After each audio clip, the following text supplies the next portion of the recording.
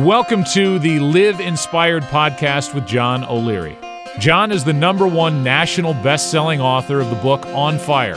He's a world-class inspirational speaker, and he's the host of the Live Inspired podcast. John interviews extraordinary individuals on their life story so that you can wake up from accidental living and more fully live your life story. Here's your host, John O'Leary. My friends, I want to take a quick moment to give you a special invitation. If you enjoy the Live Inspired podcast, what would you say to joining me live once a month? And not just joining me, but hundreds of other like-minded Live Inspired community members. And what if you could do it from the comfort of your own home? My friends, Live Inspired in studio with John O'Leary is exactly this, a gathering of our Live Inspired community members once a month for a live, inspirational webcast. Let's do life together. Registration for In Studio only happens twice a year, and here's a secret, it's opening soon. Don't miss it.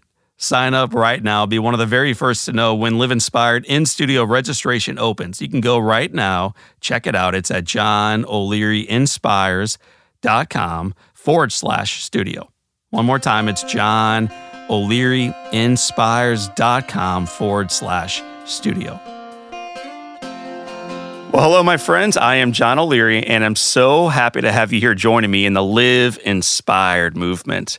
We have a remarkably impressive guest with me today. Is awesome. He's a film, television, and commercial executive producer.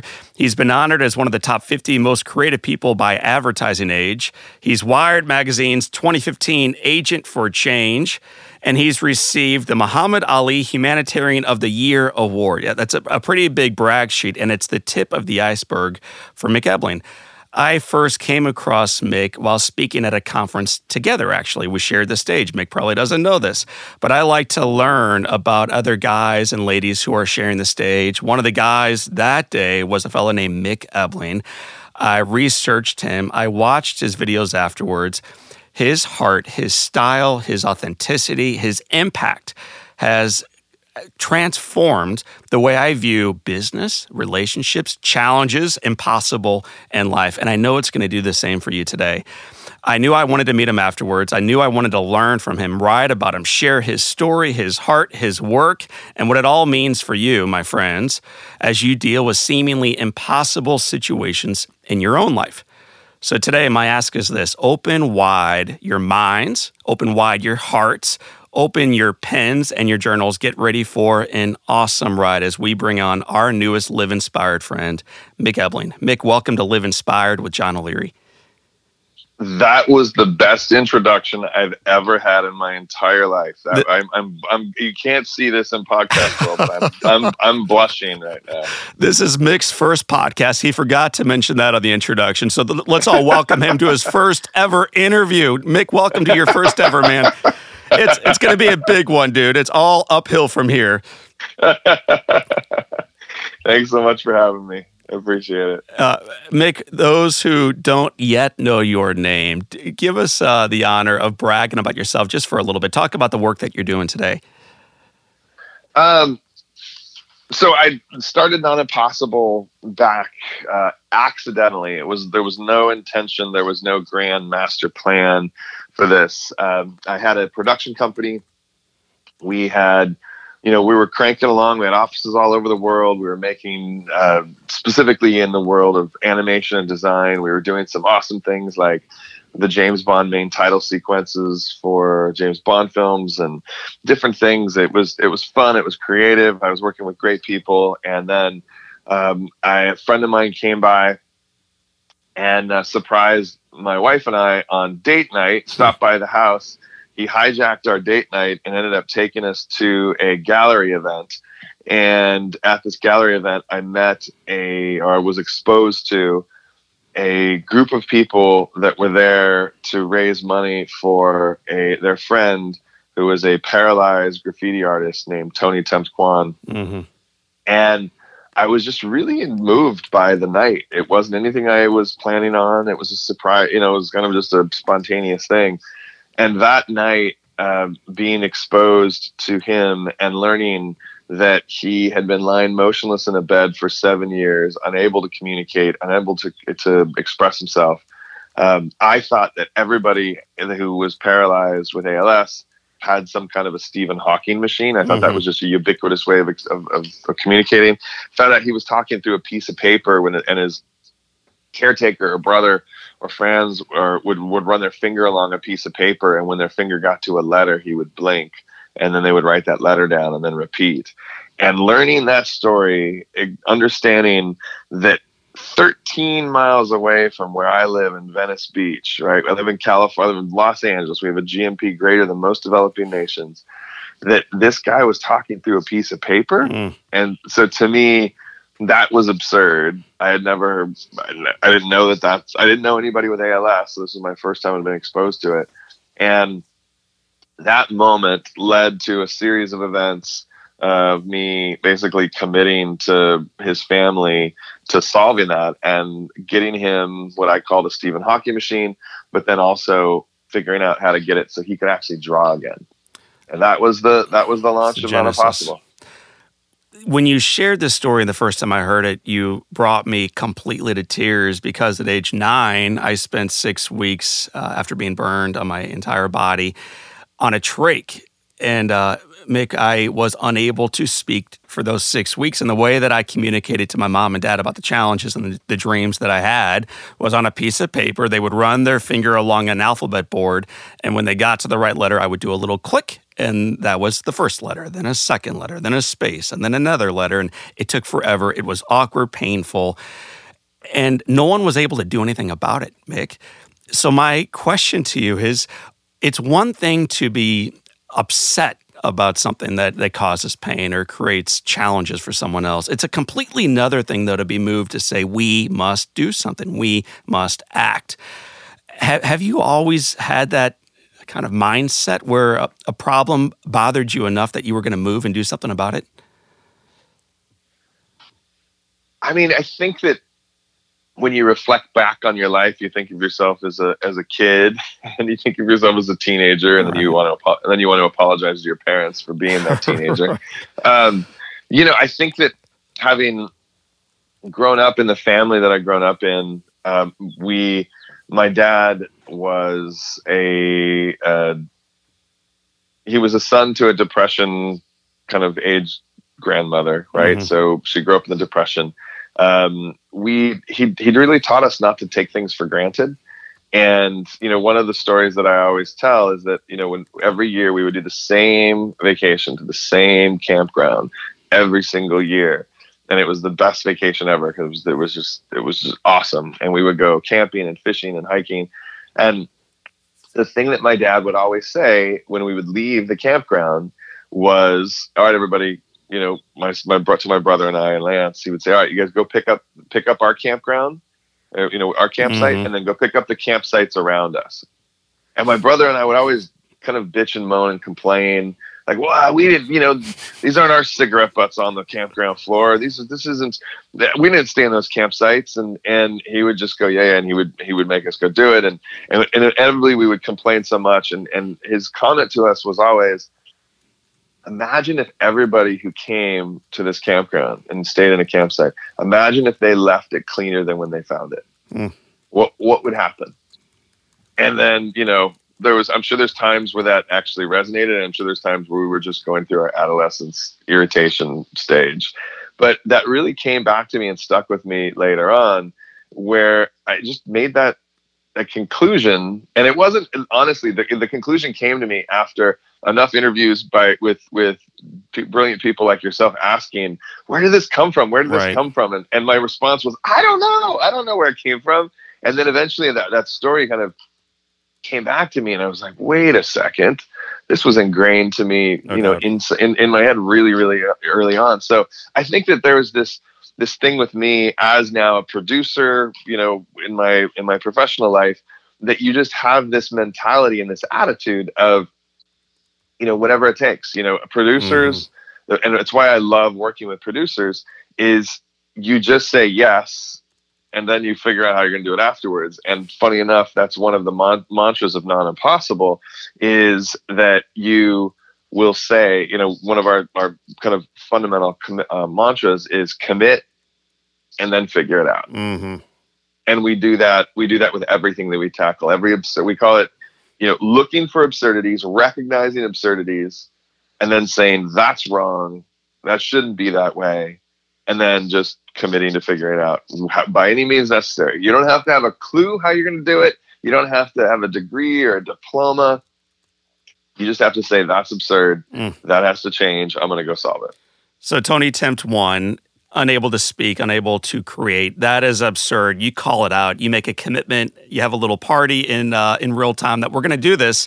But then the reality, Mick, is you have no clue. You have no clue what you've really just signed up for and committed to. So take us forward from that meeting into the second and the third and beyond. Well, I meet with Tony as Tony Tempt Quan, Quan, and his father and brother. I at Christmas time or holiday season, we decided that instead of giving gifts to our clients for my production company, we would instead give a gift, or we would actually make donations to the Tempt One Foundation on behalf of him, in behalf of our clients, to his foundation. So I sit down with him over his father and brother over breakfast sometime in February, and I'm going to give him this check, and I say, hey, I'm going to give you this money. What are you going to use it for? And that's when they tell me about how they communicate. And that's when I just said, okay, that's ridiculous. So that was essentially that first moment of committing to them that I was going to get him one of those Stephen Hawking machines and get him a device, try to figure out a way for him to draw again. And as they left the restaurant and I stayed back to, pick up the bill and just kind of gather my stuff, I did not have any clue whatsoever at all how I was going to pull it off. But, you kick into figure it out mode. And every single person on this planet has that mode. Maybe some people are more comfortable with it. Maybe some people are less comfortable with it. But when you don't know how to do something, or when you don't know how to, who you're supposed to call, and you can't call Ghostbusters, then you just figure out, you just start to talk to people, and you start to network, and you start to interface with people and ask questions. And the funny thing is, the more questions you ask, the smarter you get. And the more you realize you don't know what you're doing, but the more you realize who does know what they're doing. And then, that's what I started to do. I just started to talk to people and call people and network with people. And one thing led to another. And it took me a minute, it definitely took me a minute to start to figure out how we might approach this. But I was at a conference speaking, and I ended up meeting these guys called Graffiti Research Lab, and they were these kind of punk rock, artists who had created this installation tool that allowed them to project with a massive projector on the side of buildings, and then with a laser pointer, they would draw in the light. So imagine the side of the Washington Monument, right? They would project the light perfectly within that space. They were able to crop the light perfectly within that space. And then with a laser pointer, they could do graffiti on the side of the Washington Monument, but it was in light, so it wasn't permanent graffiti. And so they would go around the world doing these things, and they were hysterical. They were funny. The types of installations that they would do were incredible. They popped up in the Beijing Olympics to protest Nepal, and they were doing projections. They were going to do projections around the Olympics, and they got thrown in jail for that. And I really liked kind of their never say die attitude. And so I came home and I was talking to, the most brilliant person in our family, my wife, and she said, well, wait a second, hang on. If these guys are doing graffiti on the, non-permanent graffiti on the sides of buildings with light, and they're writing with a laser, maybe we could figure out a way to connect Tempt's eyes to some type of a laser pointer, and then he could do graffiti again. And we were at dinner, and kind of the joke I was telling is that we were at dinner, just having dinner downstairs, and she said, well, maybe we could connect it, and then Tempt could do graffiti with his eyes. Could you pass the salad dressing, please? and I was like, wait, that's it. Hang on a second, right. So I'm talking to all these brilliant people around the world, and the genius came from my own family. And so we went on, we set a course. We brought all these people to our house. My wife and kids and I moved out of our house. they moved in. We just started to hack and program and experiment and come up with all kinds of different solutions. And it took us about 2.5 weeks with a lot of carbohydrates and a lot of not sleeping. And we went to his hospital room and for the first time in 7 years, with his family and friends gathered downstairs in the parking lot from the hospital, we set up a big projected on the side of a building, kicked his bed around so we could see down into the parking lot, and connected his computer in his hospital room down to a projector, wirelessly down to the projector in the parking lot. And for the first time in 7 years, this guy who'd been lying motionless in a bed, unable to communicate, and able to express himself through the thing that he loved most, which is to draw, he was able to draw again. And it was awesome. It was absolutely awesome. Mick, take me through the emotion in the room, beginning first with your friend Temp One. What's it like to look down at him and to see what he's creating outside of the hospital room? So we were downstairs in the parking lot, making sure that was all going. The people, I had a couple of my the tech team upstairs in the room, and I think the drawing was very kind of rudimentary. It was a basic scrawl, but the fact that his family and friends were gathered there, the fact that he was doing it again, it was the first step to what he wanted to do. And I think the funny thing is, that night people were crying and people were high-fiving. It was just really emotional night. And we came back the next day, and Temp's eyes were bloodshot and swollen because he would not stop drawing with it. So it was kind of like using a muscle that you hadn't used. I mean, imagine if anybody listening right now started using their eyes to move their eyes back and forth and blink, and move their eyes back and forth and blink over and over and over and over again, and using it as a muscle, as a drawing tool. It's just like using it. I mean, it'd be like doing, curls with your big toe. You're going to get sore pretty quick. And to me, it was the fact that he had just gotten this glimpse back into some type of a freedom of expression that was just so meaningful, because now he was just like, all right, I'm in. Like, let's do this. I want to draw. I want to communicate. After the successful launch of this project for your friend, do you recognize yet that this is the beginning of a new journey? I always joke that it wasn't this moment where all of a sudden, the clouds parted and a ray of light shone down upon me, and I was, but it was definitely the start of something. It was definitely this moment where I went, wait a second, technology. I'm used to technology for the sake of animation. I had these really expensive computers, and we'd work in these big post facilities, and we would do all these, crazy computers making these crazy things pretty and beautiful. And I said, well, wait a second. There's technology for the sake of design. There's technology for the sake of animation. There's technology for the sake of entertainment. But this gave me a glimpse of technology, but technology for the sake of humanity.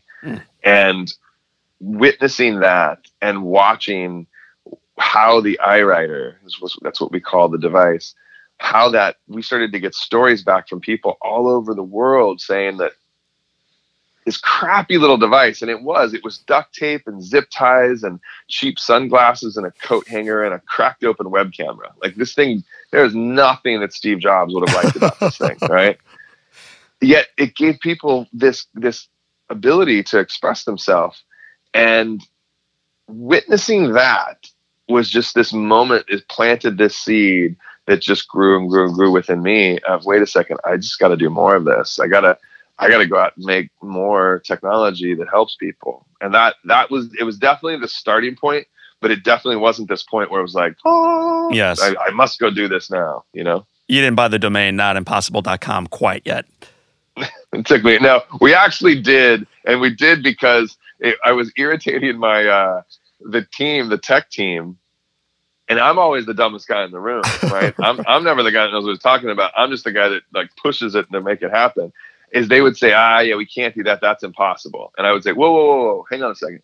Why is it impossible? Can you guys explain that to me? And they'd say, sure. And at first they were very patient. They would walk me through why it was impossible. And I'd say, well, it seems to me Of course, I don't know what I'm Right, talking about, but it seems to me if we were able to make that possible, that would pretty much solve what the problem was. And they would say, huh, okay. And then they would dive into a little bit. And then they would say here later in the day, that's impossible. And I'd say, well, what's that about? Well, they got more and more reluctant to say the word impossible because they were like, oh God, here he comes again. He's going to come in here and tell us we got to make that not impossible. So that was definitely where the name was launched, was me being kind of the irritating producer behind the scenes, kind of pushing the team to figure out how to make these things go from impossible to not impossible. The iWriter takes on a life of its own. It's open sourced. For the listeners right now who may not exactly know what that even means, explain what that means and then what it meant for the iWriter. So open source basically means that you, and it was my first time being exposed to open source with the iWriter, is that you take your core code and you place it online so that people can take it, they can modify it, they can adapt it, they can grow it, they can make it better. But we made it so that the entire device, soup to nuts, from the instructables on how to make one, from the code to actually driving it, was available for free. And the concept around that was, and I credit the team for really pushing for this, because I didn't understand what it meant at the time. It was the first time I had done something within the open source space, is that, how do we make something accessible to people? How do we make something that people, there's no limit to someone's access to something, whether they have insurance or money, that they could go out and make this on their own. And so the concept of open source is to just make it so that the community is able to take it and grow it and expand it, and it's infinitely available to people. What I learned from that was that the concept of open source is beautiful. The execution of open source is flawed, because if I said to you, hey John, someone in your family has ALS, God forbid, or someone in your family has a trapped-in syndrome, God forbid, and you don't have access to this, you don't have access to a tool that can let them communicate, even in a rudimentary way, communicate. You can either A, get all the ingredients, you can go online, you can get all the ingredients and order them, and they're going to all show up at your house, and then you're going to make your own iWriter. Or you can click buy it now, and for, let's just say, $200, $300, whatever, it's going to show up on your doorstep 4 days later. What would you do? Right. In our family, that's an easy choice. Exactly. We're technically challenged over here, so we're going to Amazon. Well, that was the thing. That was the thing that we really realized, is there was all these people, even though it was open source, all these people were saying, can you please make me one? And we'd say, no, you must make it on your own. This is open source, power to the people. And what we realized afterwards, and this has been a really instrumental part on how it affects how we think about non-impossible and the movement of non-impossible, is that we make things accessible, but sometimes they're free, sometimes that you can make them themselves, and sometimes we just really try to drive the price point down so people can click, and order things or have access to things. And that sometimes is a more accessible solution than offering it to someone to make it themselves. And that took a couple of years to learn that. But it's really affected how we think about creating accessible technology that helps people. Brother, you have dozens of crazy, incredible, remarkable, miraculous, I think, type stories. We don't have time to go through all of them, but I do want to call out two that I specifically am just enamored with. A jazz musician with Parkinson's disease named Joe. And Mick, what you don't know about me probably is that my father has Parkinson's disease. He's had it for 28 years. And so when I came across Joe's story, this beautiful guy sitting by the piano, it just blew me away. For the listeners that don't know Joe's story, talk a little bit about Joe. Sure. So Joe's story starts with the fact that, now as Non-Impossible, we're clipping along. And we are just determined. I've phased out my production company, and we're just making technology that helps people, right? It's technology for the sake of humanity. Our mission statement is change the world through technology and story. And, in our part of our process is we just look for what we call absurdities. And so there's this absurdity that I happen to, freak accident, happen to see, which is how the deaf experience music. And the way that they experience music is they stand in front of speakers and they just receive the vibration against their bodies, right? It's the low end vibration, doof, doof, doof, and it hits their body. That's an asinine way to experience music. It's like taking all the precision and the acute components of music, and it's balling it into a giant pillow and just throwing it against your chest, right? So one of my friends was skateboarding. This is a tangent, but a relevant tangent. He falls.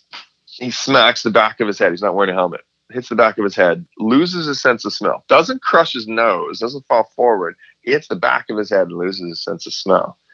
That story gets lodged for me in my memory. And I say, well, wait a second, hang on. If you don't, he lost his sense of smell, but he hit his head. That means you don't smell with your nose, you smell with your brain. Therefore, you don't see with your eyes, you see with your brain. You don't taste with your tongue, you taste with your brain. You don't hear with your ears, you hear with your brain. So maybe there's a way for us to hack around the broken part, the eardrums, the thing that receives vibration and sends a signal to the brain. Maybe we can hack around that and go straight to the brain, and the deaf can experience music. So to make a long story short, we figured it out. We created a device that allows the deaf to experience music we've replicated the eardrums functionality through the skin by cutting music up into its various parts and projecting it to different parts of the body. You wear a wearable, vibrating wristbands, ankle bands, vest, and it, so your guitars are on your wrists, your ankles are on your feet, so on and so forth. And now the deaf who we took it out to are losing their minds. They're like, this is the best thing ever. They threaten us. They say, we're not giving this back to you. Well, so we're stoked. We're stoked. We figured out this is a great way. We're going to try to figure out how to make this better, faster, cheaper, stronger, and then the deaf will have an ability to experience music. And the irony is that if you're listening to this podcast right now, you're probably not deaf. I'm going to go on a limb here. Right? I'm going to say something really brilliant. The crazy thing is we ran out of people who were deaf to experience this, to experiment on. And so we started experimenting on people who could hear. And they lost their minds. They said, oh my God, this is the future of music. This is how music is going to be experienced. People like Pharrell and Lady Gaga and Hans Zimmer were like, because we live in Hollywood, we live in Venice Beach, we live in Los Angeles. These are the people we have access to. And they said, this is the most amazing thing ever.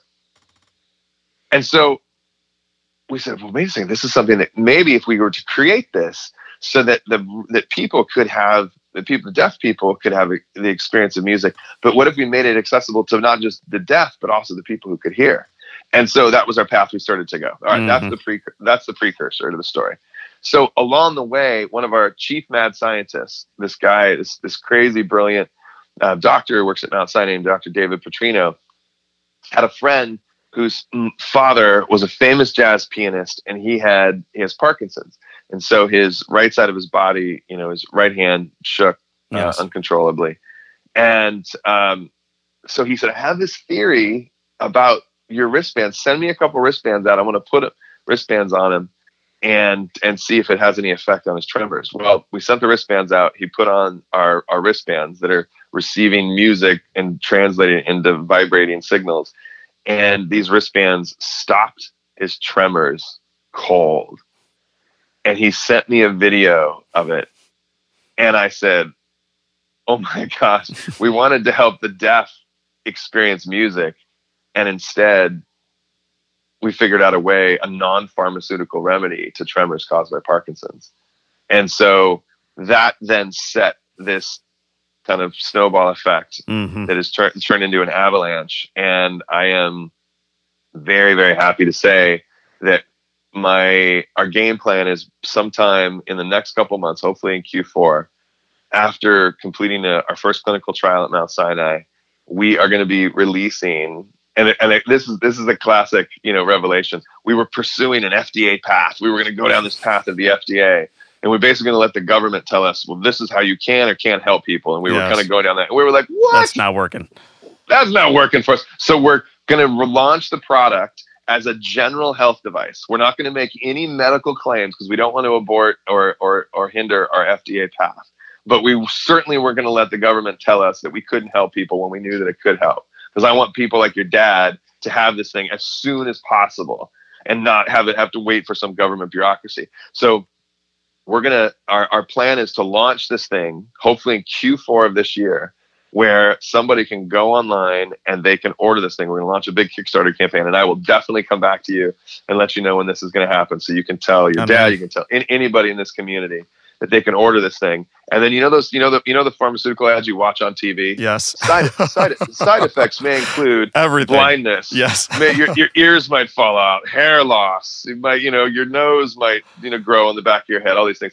Our claims will be side effects may include your tremors from Parkinson's may subside. Yes. They may include, a regaining of balance for the elderly. They may include all of these things that we've noticed happen, but we will disclaim them up and down, and then we hope that it helps people. And so we're gonna let people come in and order these things, and we're gonna make it so that if they don't work for whatever reason, and there's then been patients that we've tried these on that it doesn't work for whatever reason, because we don't know the science behind this. We just know it works. So we want to get it out there to as many people as possible. But for those of them that it does work, awesome. And for those of you that it doesn't work, send it back. We'll give you your money back. One of my favorite movies, and it moved me so much that I actually interviewed the main character from it, Captain Lavelle, is Apollo 13. And event after event, these explosions essentially keep blowing up. And it's impossible to get these guys home. And yet the smartest among us down there at NASA somehow bring home this 10 ship with like a 64-volt battery. It's unbelievable how they do it. But Mick, they are the brightest minds in the world. And I hear your humility, and I don't think it's feigned. Are you stunned to think that we're talking Parkinson's, we're talking prosthetics, we're talking eyesight, we're talking the inability to speak and then being able to find their voice, huge issues. And yet with this ragtag outfit in Southern California, we're solving for it. Like, how do you feel when you look back at the journey that you've been on, the things that you bumped into and what you've launched regardless? I fundamentally at my core, I don't believe that brilliance is taught. I think experience is taught. I think relevant perspective might be taught, but I don't believe that any single person who's listening to this podcast right now lacks the ability to solve a major problem, an impossibility. Period. I don't think everybody has the ability who's listening right now can solve an impossibility. And it might be because they went to school and have a bunch of degrees at the end of their name. And it might be that they, like me, don't have any degrees at the end of their name.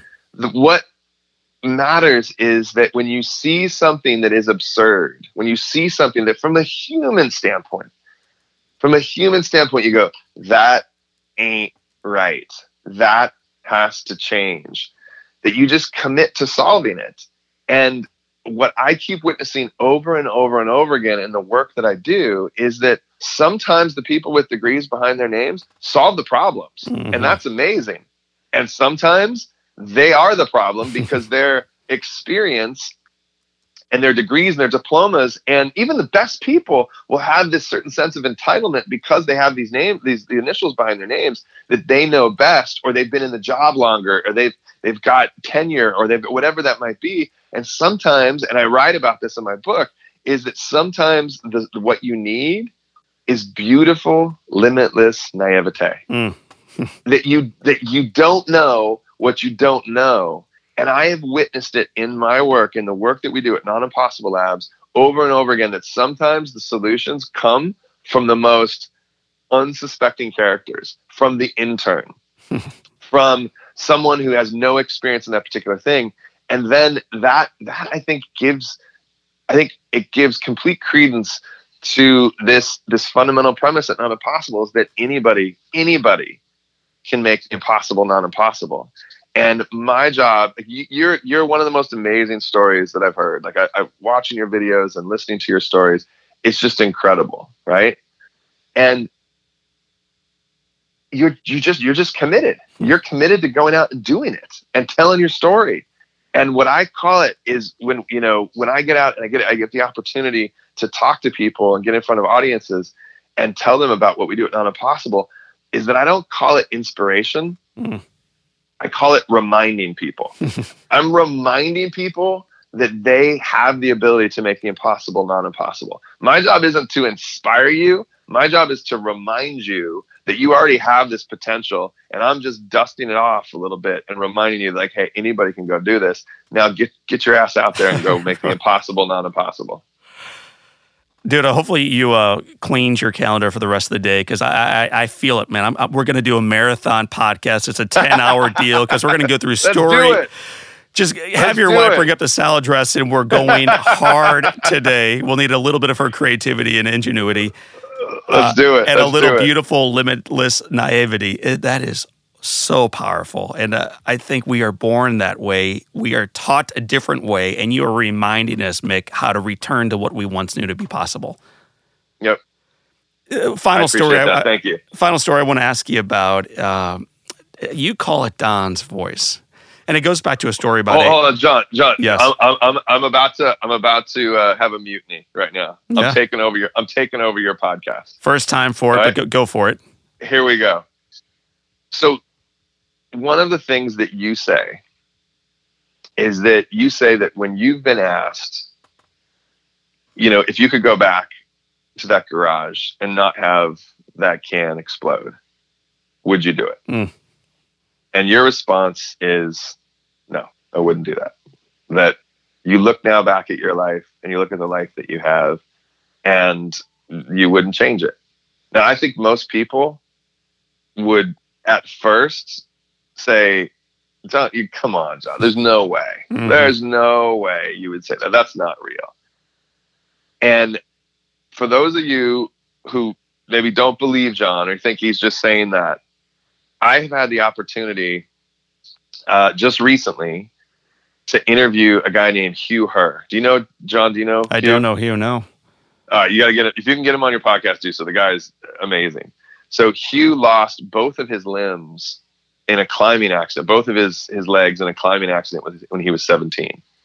He now runs the head of biomechatronics at MIT. He has he's basically a $6 million man. He's got two fake legs, two prosthetics, mechanical prosthetics. Mm. And I interviewed him for my podcast a couple weeks ago and asked him that same question. Hey, Hugh, if you could go back in time and change that climbing accident, would you? And he answered the exact same way you did. She said, no, I wouldn't do it. I would. He said, well, his answer was a little funny. He said, why would I do that? My legs are upgradable now. He said, I can upgrade my legs every year. He said, every year I change them out. I get the better, faster, stronger legs. And I'm just really taken by that. Having not gone through something as traumatic as what you went through, John and Hugh, I'm just really taken by that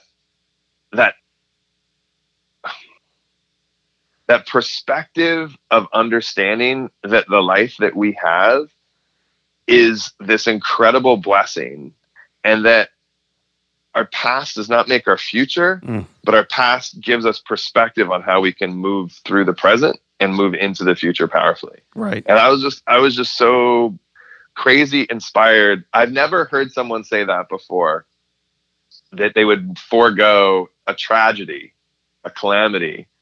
And having heard Hugh a couple weeks ago, and then listening to some of your videos and hearing you say that, I was just really moved by that. So anyway, my mutiny was just the fact that fact was really came to light for me, and hearing you say it again was just something that I wanted to ask you about. That is it. What's your perspective on that? Welcome to the Live Inspired podcast with Mick Ebeling, your host. I am John O'Leary, your guest. It's an honor to be on your show, Mick. Hey, so my perspective is simply this. I spent the majority of my life looking back at age 9, viewing it all as a tragedy, viewing amputation and scars and woundedness and pain, both then and now, physically and emotionally, as being bad. But then with a little bit of perspective and a little bit of reflection, a little bit of prayer, a little bit of insight and wisdom, I look back at it and realize now, Mick, that my wife, who I woke up next to this morning, my 4 little babies who are sleeping probably still somewhere in the house this morning, this beautiful life we have, the time that I get with a guy I look up to named Mick Ebeling is the direct result of being burned as a kid. And if you realize, and you're honest about it, that the best of your life is because of something bad, you realize that maybe it's not bad in the first place. Maybe you viewed it as being bad for a little bit too long, and maybe it's time to change that perspective. So that's my take on it now, but it took a long time to get there.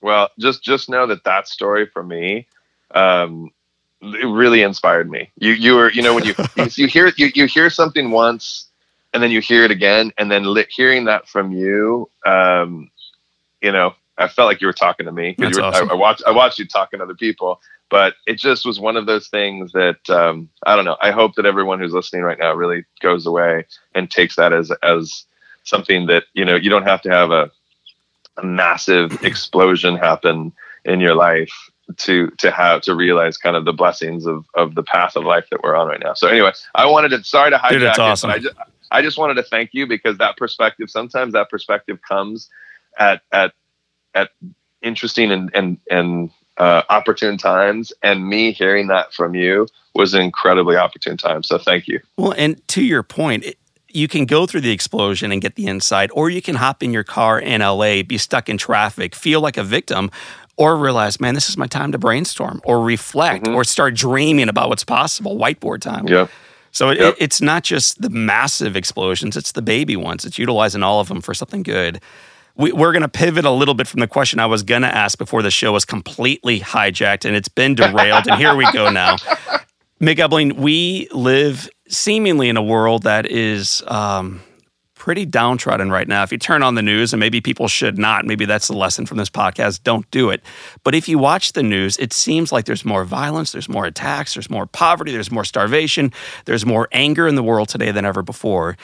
And yet, when I see you and other people that are doing good work, I don't see that reflected in your eyes or your work or your laugh or your pauses. I see the exact opposite. So my question after this long tangent is, why are you so optimistic about life looking forward? Well, here's the thing. I think the key part of what you just said is that when you turn on the news, it appears that there's more fill in the blank, fill in the blank, fill in the blank. Guess what? I know. There's not. There's not. There's less hunger. There's less starvation. There's less disease. There's less. Every blank that we could have thought there's more of, we just have more access and immediate access to it because of mobile devices, because of technology, because of your Twitter feed or Instagram or social media. It's like that's how. So it appears to be that way, but it's not. The world is a better place than it was 10 years ago, better place than it was 20 years ago. So I think that it sounds a bit, I guess, complacent to say this, which is an odd thing to say coming from kind of a guy who started a company called Not Impossible. But if you look at the world and you're like, listen, I'm not going to be able to change the nuclear situation in North Korea. I'm not going to be able to change these massive issues that seem unattainable, but I can solve for one person. I can help one person. I can go out today and I can make the world a better place for one person. If we do that, if everybody who's listening to this podcast right now goes out and helps one person, that's a pretty significant difference that's going to be made in the world tomorrow if everyone goes out and does that tomorrow. And so for us, an underlying premise of how we think is this premise called help one, help many. Mm-hmm. And that's how we tell our stories, is that our mission is change the world through technology and story. We will go out and we will tell the story of some technology that we made to help one person. But in telling that story of helping one person, Temps, Don, Daniel, Joe, these are the names of the people that we've helped, right? You now have that, you got a chance to relate to that story about Joe and now you're like, oh my God, this could help my dad. So we've gone from helping Joe, now we're going to help your dad, and we're going to help all the other people that you're in touch with now because of your affiliation with Parkinson's. We've helped one person named Joe, and now it's going to help many people. Imagine if everybody listening to this podcast went out and just helped one person. If the worst thing that could happen is that everybody listens right now, goes out and helps one person, and they stop, hey, the world's a better place. But most likely what's going to happen is they're going to do it, and then they're going to do it again. And they're going to go, man, that felt good. man, that made a difference. And they're going to go have more. And now 1 turns to 2, turns to 4, turns to 8, turns to 16. And it starts to exponentialize on us. And that's how I think, is that whenever I get down and whenever I get, bummed, or I just feel like I can't do it, you gotta regress and go back to the basics. And those basics are, let's just go help one person. And if we can do that, then that can set the course for helping many. And that's what we're all about at Not Impossible. It's using technology for the sake of humanity, recognizing absurdities, and just saying we got to solve these things, and then just committing to helping one person. Well, brother, your time is limited. I know you are solving for other seemingly impossible situations. So I want to guide you through what we call the Live Inspired 7, and then show you the entrance back to your day and back to your life. So question number 1, and all of our guests have been asked this one. What's the best book that you've ever read? Wow, that is a tough one. That's like saying, what's your favorite song? For me, because I love music, there's a couple books. I love The Fountainhead. I think that's probably the book when I gave some recommendations to some people the other day. I love The Fountainhead. I love Atlas Shrugged. Not necessarily an Ayn Rand political person, but just the stories of owning your life and making that change. The Alchemist is another one. So those are the books I think that are on my repeat. And then Man's Search for Meaning by Viktor Frankl. Those are the 4 that if I get a chance to. Atlas Shrugged and Ayn Rand, not so much. Those are tough to reread over. But Alchemist and Man's Search for Meaning, I try to do those every year. Right on. Mick, what's one positive characteristic, one trait that you possessed as a child, which you wish you still exhibited as brightly today? I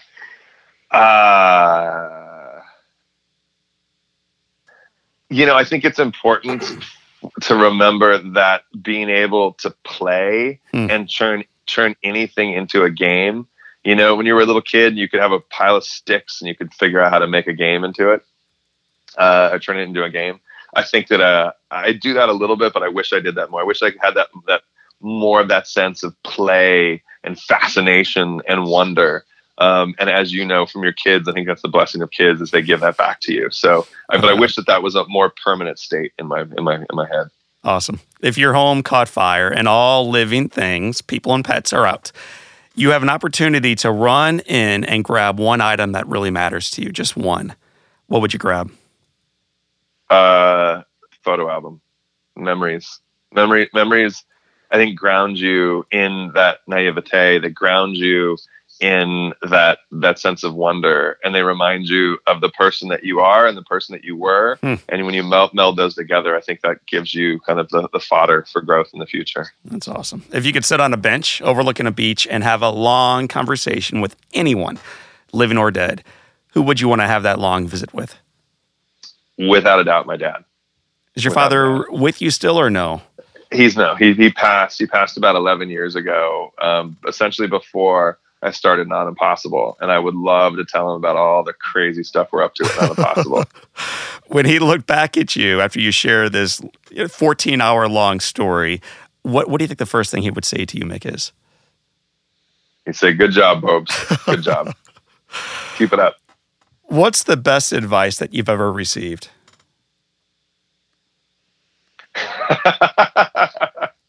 I was graduating from college. Right, I went to the Air Force Academy for 2 years and proudly served my country playing basketball for the United States Air Force Academy. Transferred out on a volleyball scholarship to the University of California, Santa Barbara. Talk about a yin and yang of college experiences. And at my college graduation from Santa Barbara, my uncle said to me, he said, "So what are you going to do?" And I said, "I'm going to go get a job. I'm going to go do this. I'm going to do this." And he said, "So you're going to go to a job? You're going to jump straight into the workforce?" "Yeah." And he goes, I said, "Yeah." And he said, "Well, just know this. Responsibility is overrated." And I said, "What?" He said, "You're going to get a mortgage payment and school payments and car payments, all that stuff, going to work, all that stuff, that's going to come. There's no way you're going to be able to avoid that. He said, it's overrated. Avoid it for as long as you can. And I was like, no, what are you talking about? And I went off and got a job and did all that. I look back at it and I'm like, man, that was good advice that I did not heed. I should have went out and messed around for a little longer. Well, you're messing around now. We got 2 questions left. Your uncle would be proud. What would you tell your 20-year-old self, Mick? I would say, listen to your uncle, man. Listen to your uncle. Now, I would say, we have a saying in my house called Dottie Sophus. And it's don't take yourself so serious. And, every time you really get into that point of really taking yourself serious and thinking that your world is collapsing and falling in, and that your problems are the problems of the world, and that is to just take a step back and just take a big chill pill, just relax. It's not that bad. It's not that serious. And that every mistake I've made, and I've made some pretty egregious mistakes in my life, every mistake that I've made has basically just been a contribution to my life MBA. And if I was really able to cherish those and appreciate those and sit back and reflect on those in the moment, that I would probably get more out of it later on, and be able to sit back and see that perspective that I had when I was 20. Mick Ebeling, I wish I had 11 more hours, but we're going to make this our final question. It has been said that all great people, and I have one with me right now, all great people can have their lives summed up in one sentence. How would you like your one sentence to read? Oh, that's like asking somebody a joke on the spot. Right. What's the best joke you know, Mick Ebeling? No, stay away from the jokes. I don't know. I don't even want to know where that's going to take us. So let's stay focused on the content at hand. One sentence to sum up your life, man, that will make you utterly proud at the end of your days. I think it's just that it would be something like he absolutely did not believe in the impossible. And I think that would be, that if I live my life that way, never believing that anything is impossible, and that believing that at some point in either in my life or my kids' life or my grandkids' life or whatever, it's something that is going to transcend from impossible to impossible, or from impossible to possible. And that I played some small role in that, to just light that fire, to help one that might in the future help many, have something go from impossible to possible.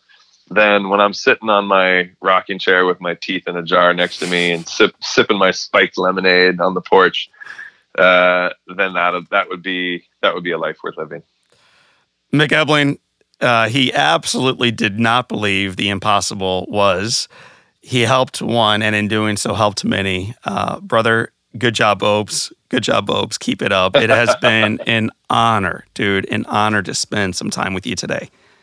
Thank you very much. I really, really appreciate it. And I really love what you're up to. And I hope we get to do this again sometime. I'm looking forward to it. My friends, that is Mick Ebeling. This is John O'Leary. And today is your day. It is not impossible. Live inspired. My friends, I want to take a quick moment to give you a special invitation. If you enjoy the Live Inspired podcast, what would you say to joining me live once a month? And not just joining me, but hundreds of other like-minded Live Inspired community members. And what if you could do it from the comfort of your own home? My friends, Live Inspired in studio with John O'Leary is exactly this, a gathering of our Live Inspired community members once a month for a live, inspirational webcast. Let's do life together. Registration for In Studio only happens twice a year, and here's a secret, it's opening soon. Don't miss it. Sign up right now. Be one of the very first to know when Live Inspired In Studio registration opens. You can go right now. Check it out. It's at johnolearyinspires.com/studio. One more time. It's johnolearyinspires.com/studio.